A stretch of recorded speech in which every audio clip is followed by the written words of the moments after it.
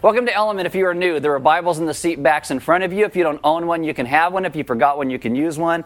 There are sermon notes on the communion tables around the room. They look like this. And on the inside, you're going to get a recap of what we talk about, as well as some questions to reflect on what we talk about today.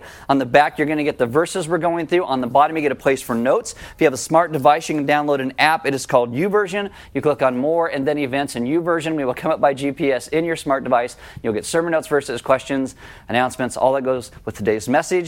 My name is Aaron. I'm one of the pastors at Element. Why don't you stand with me for the reading of God's Word? This is Galatians chapter 2, verses 15 and 16, and I want you to listen for a common word that keeps being said here, okay? We ourselves are Jews by birth and not Gentile sinners. That's not us. We are Gentile sinners by birth. Okay, just letting you know that. Yet we know that a person is not justified by works of the law, but through faith in Jesus Christ. So we also have believed in Christ Jesus in order to be justified by faith in Christ and not by works of the law, because by works of the law, no one will be justified. Do you hear that word keep coming up? Great, let's pray. Father, this morning we ask that you would teach us what it means to be justified, to see ourselves the way that you see us. And that would lead us into great places of boldness to be able to live for who you are in the world around us. But it would also bring a great humbleness as we realize the lives that we now live seem to so often fall short, but it is your grace that covers us. So teach us to live in the truth of that in all ways. Amen. Have a seat. So we are doing this trek, the New Testament book of Galatians. This is week 9, and today we will finish chapter 2. I've been mentioning all these weeks we're kind of going back and going forward. I did cover the verses I had you stand for last week, but not really in depth, and we are going to look at those as well as the ones after it in depth. If you have a Bible that's on the seat back in front of you, you can open to page 631, because that's where Galatians chapter 2 is. And Galatians is really the beginnings of the early church as it moves out to encompass the Jewish and Gentile world coming together. And they are having lots and lots of issues. So Paul has been recounting his story of how he comes to understand what the gospel truly is. He talks about the end of chapter 1, beginning of chapter 2. He goes to Jerusalem 2 different times, a decade apart. And that the church in Jerusalem says, yes, Paul, you're preaching the gospel. You go to the Gentiles. That's people like us. And we'll go to the Jews. And they go out and they start reaching these people. And then Paul recounts this other story where he is in Antioch and Peter shows up. And Peter is eating with the Gentiles, having fellowship with them. But then some really legalistic people show up and Peter stops eating with those Gentiles like they are now unclean. He pulls himself back from meeting with them. And Paul has this really great theological discussion which sends Peter back to the gospel. And that is really everything from chapter 2, verse 14 through the end of chapter 2. And really, if you want to whittle it down, how do you know if you are a Christian? Well, do you believe the gospel? Do you believe the good news that led you to Jesus? Jesus came. He lived the life that we should have lived but never did. He died the death that we deserve to die, so he gives his righteousness to us. It's this word called imputes. He imputes his righteousness to us. He gives us new life and takes our death, and we get to live in life and relationship with God when we trust in him. That is the good news. And so what we're going to do is look at the rest of what Paul says to Peter, because he's distancing himself from the Gentiles, and you get the full understanding of this. So chapter 2, now verse 17, Paul says, if in our endeavor to be justified in Christ, we too were found to be sinners, is Christ then a servant of sin? Certainly not. For if I rebuild what I tore down, I prove myself to be a transgressor. For through the law I died to the law so that I might live to God. I have been crucified with Christ. It is no longer I who live, but Christ who lives in me. And the life I now live in the flesh, I live by faith in the Son of God who loved me and gave himself for me. I do not nullify the grace of God, for if righteousness were through the law, then Christ died for no purpose. Now, when you hear that, you kind of go, I got lost in the middle of that somewhere. I don't know what's going on. Peter will later write in his letter, he will say, Paul loses me sometimes. So if Paul ever loses you, you're in good company. Except if you're separating yourself from eating with other people, then you're not in good company. But anyway, the gospel is about what a Christian is. And Paul takes it directly to this word called justified. He says it 4 times in these verses.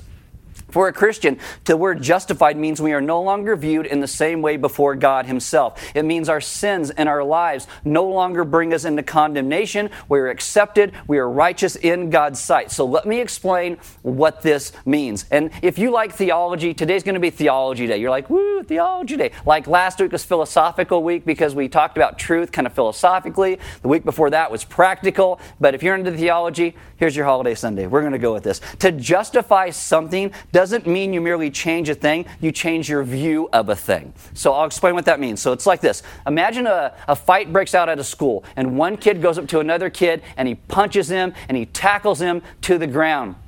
The teachers, the principal, the security show up, and they grab this kid, and they say, "You're out of here. We have a zero tolerance policy for violence." But then the kid says, "Wait, that guy had a gun, and he was going to shoot somebody." And I know that's an extreme, but sometimes extremes are really a great way to illustrate some points. So what the kid does is he doesn't change his behavior. What he does is he justifies his behavior. I did this because of that. And so the kid doesn't say, "I'm sorry for tackling him." He says, what he did is, "I tackled him in order to save other people's lives." He changes the view of the thing. To justify something is to not necessarily change the behavior, but how it is then regarded.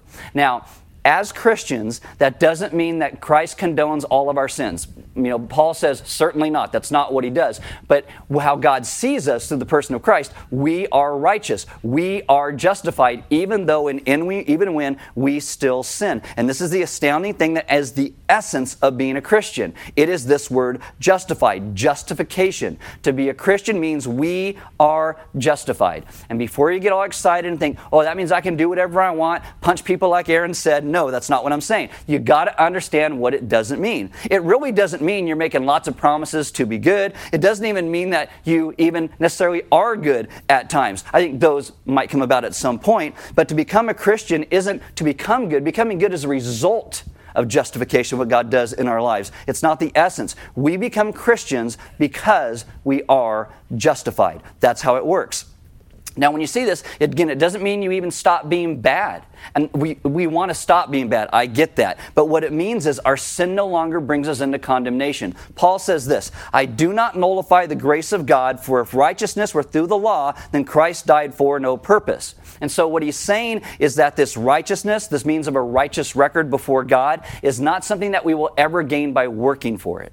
It is something that is laid upon us, something that is given to us. It's received because of what Jesus did on the cross. Jesus died. When we believe in him, his record is then transferred to us. We get that righteousness. Now, I told you the very first week of Galatians that the Methodist movement really came about because they were reading Martin Luther's commentary on the book of Galatians. And this is what Martin Luther writes about these verses. He says, "Christian righteousness, God imputes it to us apart from our works," meaning God lays it upon us. He gives it to us. He says, in other words, it is a passive righteousness. So what does that mean? He says, "If I tried to fulfill the law myself, I could not trust in what I had accomplished. Neither could I stand up to the judgment of God. So I rest only upon the righteousness of Christ, which I do not produce, but receive. The Father freely given it to us through Jesus Christ." He says, I don't produce my own righteousness. I never could.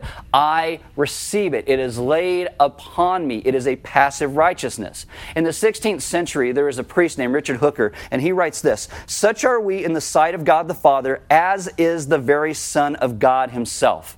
That when God sees you, because of what Christ has done, your faith in him, God sees the righteousness of Jesus. He sees the Son himself. Hooker goes on and says this, "We care for no knowledge in the world but this, that man hath sinned and God hath suffered, that God hath made himself the sin of man, and that men are made the righteousness of God."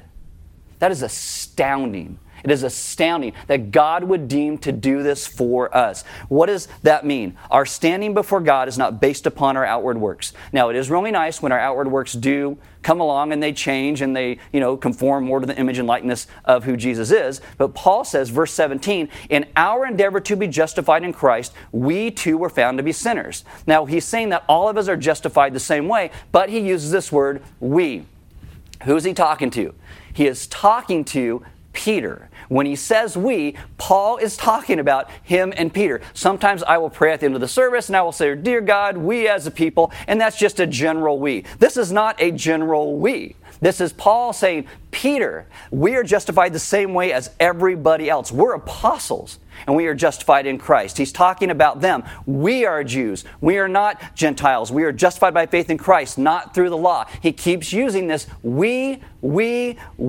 This is why. But if in our endeavor to be justified in Christ, we too were found to be sinners. Why is that so important? Because Peter is pulling himself back from these Gentiles and not eating with them. And he's saying, why would you do that? We're all justified the exact same way.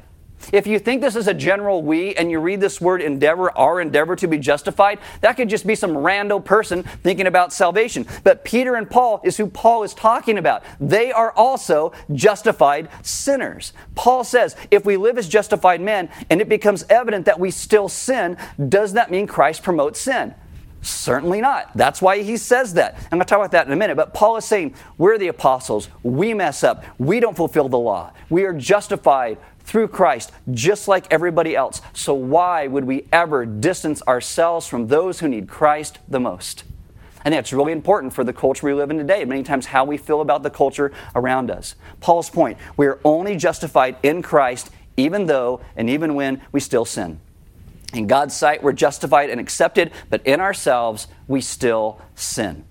Every other religion, every other philosophy, every other worldview says either you're a sinner and you're trying to be righteous. They probably don't use those words. They say be part of our cause and believe this, but a sinner and trying to be righteous, or you're righteous, you agree with us, and you used to be a sinner. It's no 30-70 sinner, 70% righteous, 50-50. It's none of that. Every other religion or worldview says you're either a moral failure or you were honored and loved by God. It's one or the other. And I love that Tim Keller likes to call Christians honored failures, righteous sinners, justified sinners, because we are justified because of what Christ has done, and yet we still sin in our life. Jonathan Edwards preached this sermon in 1735, in April of 1735. It was on Romans chapter 4, verse 5, and it says this, "To the one who does not work but believes in him who justifies the ungodly, his faith is counted as righteousness." Now I give you the year because in 1735 when he preached that, everybody got so excited about justification, they went out and spread it throughout their town, and 1/3 of their town over the next year came to follow Christ. Can you imagine if you got so excited about being justified before God, you're like, woo, I'm going to talk about justification, it's so amazing. And you go out into Santa Maria, and 1/3 of Santa Maria becomes believers. Yeah, you guys aren't excited at all. Okay.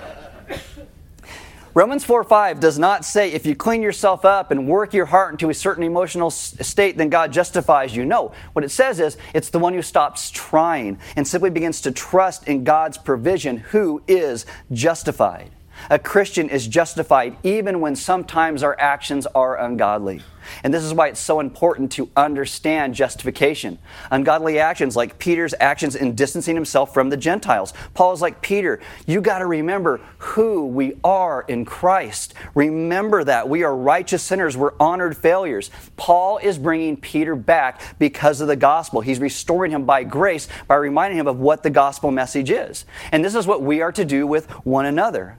Martin Luther said that a Christian is simul justus es peccator, and I might have just totally butchered that, but what that means is simultaneously just and a sinner at the same time. Our identity is child of God. That is how God sees us because of what Christ has done, and yet we still sin.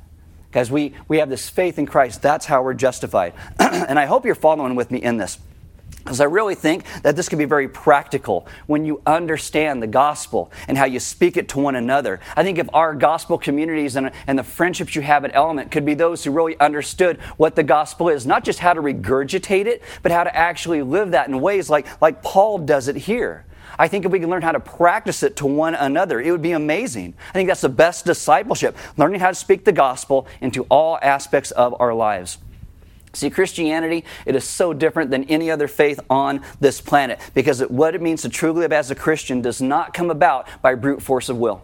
It does not come about by trying really hard. It comes about by a deeper understanding of what the gospel does, what it is, and what it brings. In Galatians 2:14, Paul goes up to Peter and he says, you've withdrawn from these Gentiles. You've treated them like they're unclean. And what Paul says to Peter is not, Peter, you're a terrible person. Oh, look at what you're doing. This is what we would do today, right? We'd say, oh, Peter, you got this racist attitude. That's against the law of God. Even though it may be against the law of God, but he doesn't say that. What does he say? say? He says your actions are coming about because you're not living in line with the gospel. So this is what the gospel is. He doesn't say, Peter, you're terrible. He says, Peter, this is the gospel. Remember the gospel. The gospel has implications for us. And we should want to live out those implications in our lives. The church father Tertullian, all the way back in the 3rd century, said this: as Jesus Christ was crucified between two thieves, so the gospel is ever crucified between two errors. And it's true, still happens today. And he's talking about how our hearts tend to go one way or the other when we see the gospel. Oh, I believe the gospel, I think it's so great. Yet we tend to always fall off it on one side or the other. Many Christians, like Peter, intellectually believe the gospel, but in the end, what we love the most or fear the most shows what we're actually going to believe. And so what are these two sides that people fall off on? Well, one side is called legalism, and one side is called antinomianism. You're like, what does that mean? Okay, legalism essentially means lawism, okay? I'm going to follow the law. Antinomianism means anti-lawism, so to speak. So someone put it this way. Legalism is the view that says, I'm basically a sinner trying to become righteous. Antinomianism says, I'm acceptable, I'm wonderful. If there's a God, God accepts everybody just as they are. So legalists are people, they know that God is loving, but the holiness of God is so great, which is a good thing. It really should be that great. But the grace of God tends to be really weak. And so many times you're basically a sinner trying hard to be righteous, trying hard to be holy. That's a legalist. And there's a lot of people today who don't understand Christianity, and yet that's what they think Christianity is. You do the 10 Commandments, you live the Golden Rule, you're nice to people, you do all these things, and that's how you become justified. That is not how you become justified. But on the other side, the irreligious, the antinomian person says, God has to accept me whatever I want to do as being acceptable. That God is love, and that means He is never angry or mad, and He just wants me to be happy. Like whatever I deem is true and right, well, I'm a good person.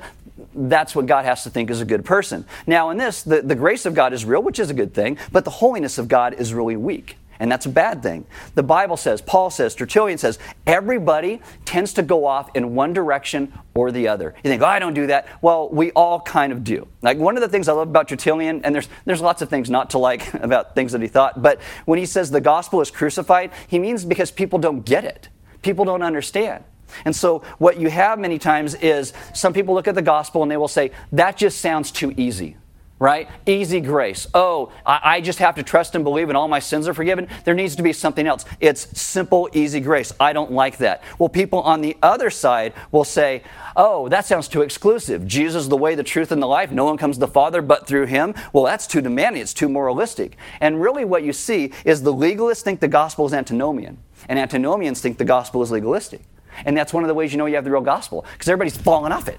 Right? This is the gospel line. Everybody's like falling off one side or the other. It's like this high wire. Not that the gospel's a high wire, but we can't fully rest in the grace of God. And so we tend to keep falling off on one side or the other. And yet that is where the grace of the gospel continues to shine.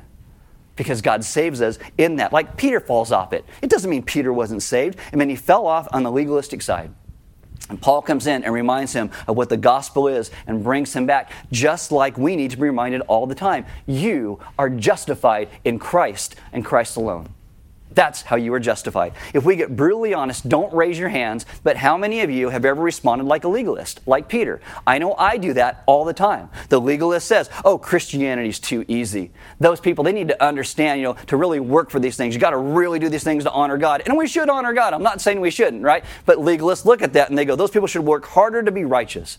I have told you before about my dad. One of the reasons my dad says he will not become a Christian is that he says when you say people can become a Christian on their deathbed, he hates that. He goes, why in the world can someone live like a total butthole their entire life and then in their very last moment, I said the right word, not the wrong word there, at the very last moment say, oh, I repent and I believe in Jesus, and then Jesus will save them. Why? That's not fair. That's not fair. Guess what? It's not fair, right? God's not fair. God is good.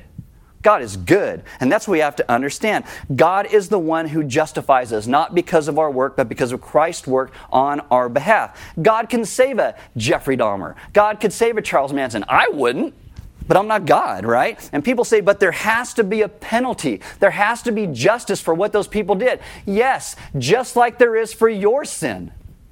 Jesus goes to the cross to pay for our sin. He dies in our place. We are justified because our sin was laid upon Christ. And when we come along and we think there's got to be some good in somebody for God to save them, they had to have some moral thing in them. That's how we become legalists.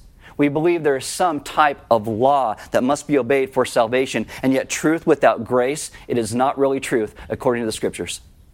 I read this great quote. If you have a God who demands the law and is not a gracious God, ironically, you do not have a bigger view of the law than the gospel. You have a smaller view of the law than the gospel. The gospel, and only the gospel, takes the law seriously.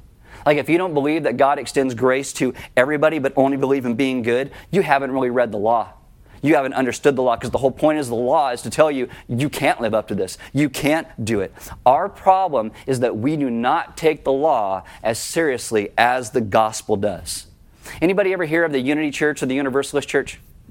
Yeah? It's founded in the 1800s. There's actually one up here past Pine Grove. That wasn't built in the 1800s. It's just the organization, 1800s. Anyway, they say you don't have to believe in Jesus. He died for your sins. Actually, you don't have to believe in any God at all. What they say is the important thing is you live by the golden rule. You live by the golden rule, you'll find God. It's basically be good, be kind, be nice, and it'll all work out in your favor. The sad thing is, I feel like these people must have never read the golden rule. Like, what's the golden rule? Do unto others as you would have them do unto you. This is what Jesus says this. That when Jesus says that, though, they don't understand the depth of what Jesus said about it. The golden rule says you're supposed to meet the needs of people around you with all of the joy and creativity and power and intensity with which you meet your own needs. And none of us do that. None of us do that. I don't think we ever could. And if you're following with me, you got to hear me when I say this. If you're a legalist, you do not believe in the real law of God. You don't believe in the real morality of God. What you believe in is a whittled down version of the law that you think you can keep. There are people today who will take the Old Testament law and try and say, no, it's still good, and Jesus is the Messiah, and they mix those things together. They do not believe in the law. They believe in a whittled down version of the law that they think they can keep. And Tertullian says, when you follow legalism, you're not really obeying the law of God, because the law of God actually will lead you to the gospel. It'll make you cry out for the good news of it. Okay, deep breath. Got enough of that? Here we go. We're going to go the other direction. I'm going to wind this up. You guys come back here going, I can't think anymore. That's great. All right. The other direction with this, because some people go, yeah, those legalists, they're a bunch of dummies. How dare they do that? They don't know anything. Well, how about when you fall on the other side of the line with this, right? It's like, I don't like it when you talk about the gospel. It sounds too demanding. It's like, I'm supposed to be able to live my own life. I want to live it this way, and I believe God just accepts everybody. I believe in a God of love. Okay? All right. What kind of love? What kind of love? What are we talking about here? Because is it a costly love? When people say, I don't believe in a God of wrath, that he would send people to hell, you don't understand hell. You don't understand God. You don't understand justice. You don't understand love as it's spoken about in the Scriptures. Romans 5:8-9 says, God shows his love for us in that while we were still sinners, Christ died for us. Since therefore we have now been justified by his blood, much more shall we be saved by him from the wrath of God. So technically, in the Bible, salvation is defined as being saved by God from God and his wrath against sin. And I know people are like, oh, what's this thing called sin? This is so terrible. I don't believe in this thing called sin. God just loves me. Whatever I feel is right. Well, I will tell you, if that's you and you walk through your life and you feel like you never have really the strength and the power of God is walking through you, you're never really living for him, that's because you have a whittled down version of God. And that God looks a lot like you. It's called idolatry. And this is many times what we do. Like if I tell you God loves you and I explain the gospel like we do every week, and your life doesn't begin to change at all, the reason in your mind is that it didn't cost your God anything to do your salvation. If you don't believe in a God of justice, and that he has wrath against sin because of what it does to people in this world that he made, and that it is so heinous that it leads us all into separation and death. If you just think, well, if I was God, I'd just forgive. Jesus wouldn't have to go to the cross for my sins. I would just forgive everybody. You have no idea what God went through to save you. No idea. What did he do? The gospel says he took your wrath. He took your hell. How do you know if you're a legalist? You know, somebody who is just a religious person, or an antinomian like a universalist? Both of them, in the end, is going to have no transforming power in their lives. There is no joy in Christ. There's no love for other people. The person who says, I think God just loves everybody, their idea of that means that's a sentimental love. It's not a real biblical love, because there's no transforming power in that. There's no transforming power in a person's religion like that. William Cowper was a poet in the 1700s. He wrote some hymns, but he writes this: to see the law of love fulfilled on the cross and hear his pardoning voice transforms a slave into a child and duty into choice. Meaning, it's not this duty that gets laid upon us, it's a choice because we want to love and follow God. To live out our lives as justified sinners is a really more demanding and far-reaching way of thinking about Christianity than we could really ever imagine. It goes into more places than rules could ever go. Walking in line with the gospel, we remember we are sinful, but we are righteous because of Christ. And this is true for my life. Guys, I can walk around sometimes and I will realize how much of a sinner I am, and I just feel terrible and I forget how loved I am. Or I can think of myself as being so accepted by God and what He's done that I forget how wicked I can be. And if we can see these things together, simultaneously justified and sinful, I think it could really strengthen us and change how we live. I'll give you two ways and bring this together. First off, I think it would change our self-image. I think it would change our self-image. If we live up to our own standards, you will be bold and confident, but you will not be humble. If you fail to live up to your own standards, you'll be humble, but you're not going to be bold and confident. But if we are simultaneously just and sinner, there's a humility and a boldness at the same time. Imagine suffering in the world, right? We look at suffering in the world. If you see it in line with the gospel, well, a legalist comes at suffering with this view that, it's like Job's friends. What'd you do wrong? You must have done something wrong in order for this thing to happen to you in your life. When legalists suffer, they think they or someone else is doing something wrong. Antinomians or universalists on the other side, they have God, He's got a lot of empathy, but they respond like Job's wife. Curse God and die, right? Because God must not be good enough to stop this pain from going in your life. If you believe in a holy God who's not loving, when you suffer, you will hate yourself. If you believe in a loving God that's not holy, when you suffer, you'll hate Him. And this is what our culture looks like today, because we keep saying God's whatever you want Him to be. God's just a sentimental love. God accepts you whatever. And yet, when their lives melt down, they hate God because God didn't come through for them. But they weren't ever worshiping God. If we are simultaneously justified and sinful, we don't get mad at God because we know we all deserve a terrible life, right? It's terrible. But we also know we've been redeemed, and therefore, whatever you're suffering, it's not karma. It's not a payment. Christ has paid our debt. Once we get rid of the I hate me or the I hate God, we stay in line with the gospel, and we have a completely unique approach to suffering.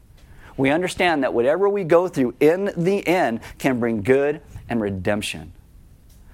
Justified sinners. The other way is our interpersonal relationships, right? If somebody wrongs you in your life, you can do one of two things. Really, you can go after the person and attack them and pay them back. Sometimes that feels really good. Or you can withdraw and say nothing and go and lick your wounds. So the first approach feels good. Almost nobody does it unless it's online. You say, oh, this person did this to me, how terrible they are. And all of your friends hop online and go, yeah, they're terrible. Oh, upvote, they're horrible. Who are they? I want to cancel them. It feels good. It doesn't really help anybody in the midst of it. The second approach makes less waves, but it kills you. But the Bible says we overcome evil with good. Justified sinners. We realize that God has first forgiven us so that we can now go out and forgive others. You don't have to have some type of repayment against somebody else in your heart. If you're married, you understand how this is. Sometimes you fight with your spouse. I know, well, I don't. Yeah, we all do. And you get to a point where you're like, man, they just need to understand how angry I am. They understand how I feel about this. And you want them to be crucified because you're so angry. And yet Jesus was already crucified. So guess what? You don't have to crucify Him. You can let it go. Let it go. Let it go. Imagine if we lived the gospel. How much deeper our marriages would end up being. How much deeper our friendships would end up being. Because you can let certain things go. And then when you deal with that, you've dealt with the forgiveness in your heart, then you get to go and talk with them. Then you can actually confront that person because you're not doing it out of bitterness. You're doing it out of restoration. And that's what a healthy society needs. That is what justice demands. And it also probably helps our mental health in the end, by the way. But anyway, we can only do this when we are humble enough, knowing we have sinned, like Paul, like Peter, like everybody else, and that we are able to forgive because we are confident in Christ's love first given to us, that God has forgiven us in Christ. And if we don't understand that we are justified, we are children of God, but also sinful in ourselves, we're never going to be able to deal with relationships in a gospel-centric manner. We will either speak the truth without love or we'll speak love without the truth, and we need both. This is why Paul says, the life I now live in the flesh, I live by faith in the Son of God who has loved me and given Himself up for me. We live this out every day, and that goes on into eternity. Here's a good quote I read. Loving somebody without the truth isn't really loving them, and telling the truth without loving them isn't really telling the truth. I want to read that again. Loving somebody without the truth isn't really loving them, and telling the truth without loving them isn't really telling the truth. See, Paul's whole confrontation with Peter reminded Peter, you're running to your own legalistic righteousness. Your self-image is not meant to be in yourself. It's meant to be that you are a child of God. And I want a real relationship with you, and you, in the end, need a real relationship with those Gentiles. We must come together. The whole thing is about understanding real justification and why it is so important. I was talking to somebody, and they said this thing to me, and it might have been my dad. I don't remember, but I can't say it was him. It sounds like something he'd say. But it said this: if I believed I was justified by faith, I wouldn't have any incentive to live a good life. And I was like, what? If you lose all of your fear of God condemning you, and that makes you not have any incentive to live a better life, what it means is the only incentive you have to live a good life is fear. My dad believes in karma. Karma is all based upon fear. It's all fear. In the gospel, there is a new incentive on how we live our lives differently, how we serve one another, how we give to one another, because we know we are righteous sinners and love failures. That's a dynamic of gratitude. See, legalists in the end, they're not going to be filled with gratitude. They're always going to be filled like, oh, someone wants more of my time. Someone wants to come in and want me to do these things. They're going to feel like that. And antinomians on their side are never going to feel with gratitude because they're going to think that nobody loves the way I love, right? Only righteous, justified sinners and love failures live in gratitude. Only that. The truth makes us want to get out there and find somebody that we can love because Christ has first loved us. What it actually teaches us is to how to live on mission, as to want to go out in our lives and love those around us. Live in a life of gratitude for the one who loved us and gave himself up for us. And so when you look around the world and you see people who claim to be Christians, and it's like, oh, look at their terrible actions. Yeah, they might be terrible actions. Guys, look, we should be a better people. We should be a better people. I'm not saying we shouldn't. But what I am saying is that many times we think that our actions result in salvation, and they don't. Christ's action over us is what results in our salvation. And when we mess up, it just shows why we need the gospel. It shows why we need the grace of who God is. And it shows that we are not justified in ourselves. We are only justified because of what Christ has done. And this is one of the reasons at Element, every week we talk about what the gospel is. We talk about the goodness of God, His restoring, redeeming, saving love for all of us, and we take you at the end of the message to the place of communion. Because communion reminds us that we are only justified because of Christ's work on our behalf at the cross, that He is the one who rescues us, He is the one who saves us. He is the one who is good, when so often we are not. And this is why you break a cracker like Christ's body was broken for us, and you dip it in the wine or the grape juice as a reminder of His blood that was shed for us, because we could not save ourselves. None of us could. We are a people who simply trust in the redeeming work of Christ over us. And you know what that's supposed to lead to? Great and deep joy. We're supposed to be so joyful because our salvation is not dependent upon us. It's not dependent upon how well you do things. It's not dependent on how well you go and you confront somebody else when they hurt you. It's not based upon how many times you read the Bible or how often you pray. It's based upon what Christ has done over us. We trust Him. Our lives change. We get to step out into the reality of what Christ has done. And this is what we want to do. We want to be a people who consistently come back to understanding how we are justified, how we are saved, because it leads to boldness and humility at the exact same time. So if you'd like to, come and take communion today. If you need prayer, there'll be people to pray for you over in the lounge right across the way. You can go during the music. You can go after service. If you have any questions about what we talked about today, you can go over there and ask some questions if you have those. But if it's like, I've never understood really the idea of justification, and I'm still a little confused, and I would like to understand a little bit more, they would love to talk to you about that and walk deeper to this and then pray for you so that we would live our lives as justified sinners. Focusing more on the justified part, knowing that we still mess up. If you would like to give, there's offering boxes next to all the doors. You can give online. We do not pass a plate at Element. When we give, it is simply a response to what God is doing in our hearts and our lives. Just like how we are supposed to love one another, it's a response to what God is doing in our hearts and in our lives. And I encourage you to grab those sermon notes, take those questions in there, sit down with some friends this week, and maybe start to walk through that. What side of the line do you tend to fall on? Do you tend to fall on the antinomian side, the no law, or do you tend to fall on the legalism side? You know, it's all law. We got to figure these out. What do you fall on?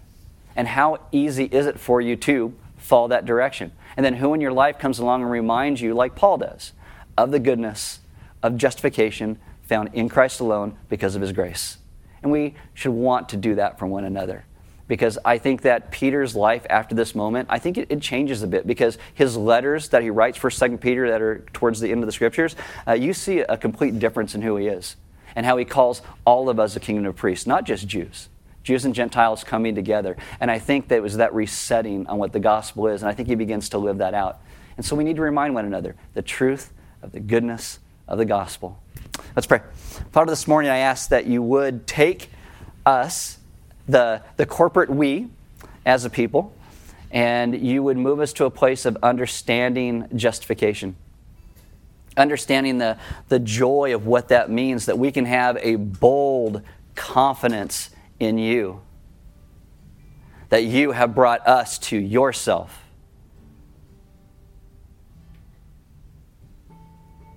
And that our hope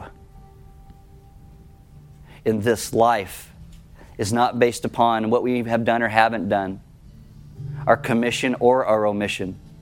It rests upon you. And so I ask today that we'd be a people that if we haven't, we would surrender all that we are to you. We would trust you for your great salvation, that would make the confession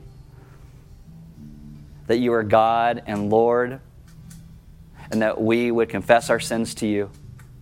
And that we would understand, though, that we have forgiveness and new hope and life that we now get to live out because of your great love over us. Father, it is so easy to be those who forget what you did to actually save us, what you went through. And so I ask that we would understand that. Not to put us in a place of despair, but put us in a place of awe of your great redeeming love given to us. And so that we would then live out that same great redeeming love to those around us. As we understand that we are simultaneously justified, we are children of God, and yet we still sin. And yet, even in the midst of that, you still rescue. And we praise you for that rescue. Amen. As we drop the blinds, we can just take a couple moments here as we head into a couple songs and ask God to do a work in your heart right now where he reveals to you. Ask him, am I a legalist or am I an antinomianism? If you have a hard time saying antinomian, maybe you can just say, am I a no-law person? Ask God to reveal that to you, like which side of the line do you tend to fall off on? And maybe right now, where you've fallen off that. And not that leads you into a place of, oh, look, I'm so terrible, I fell off it. No, it leads you to a place of great hope because God saves us even in the midst of that, even in the midst of the places where we cease to understand what the gospel is. But I think it's really good to be honest enough with ourselves to understand what our tendency is, where we have a tendency to fall off the line. Like I said, I tend to fall off on the legalist side.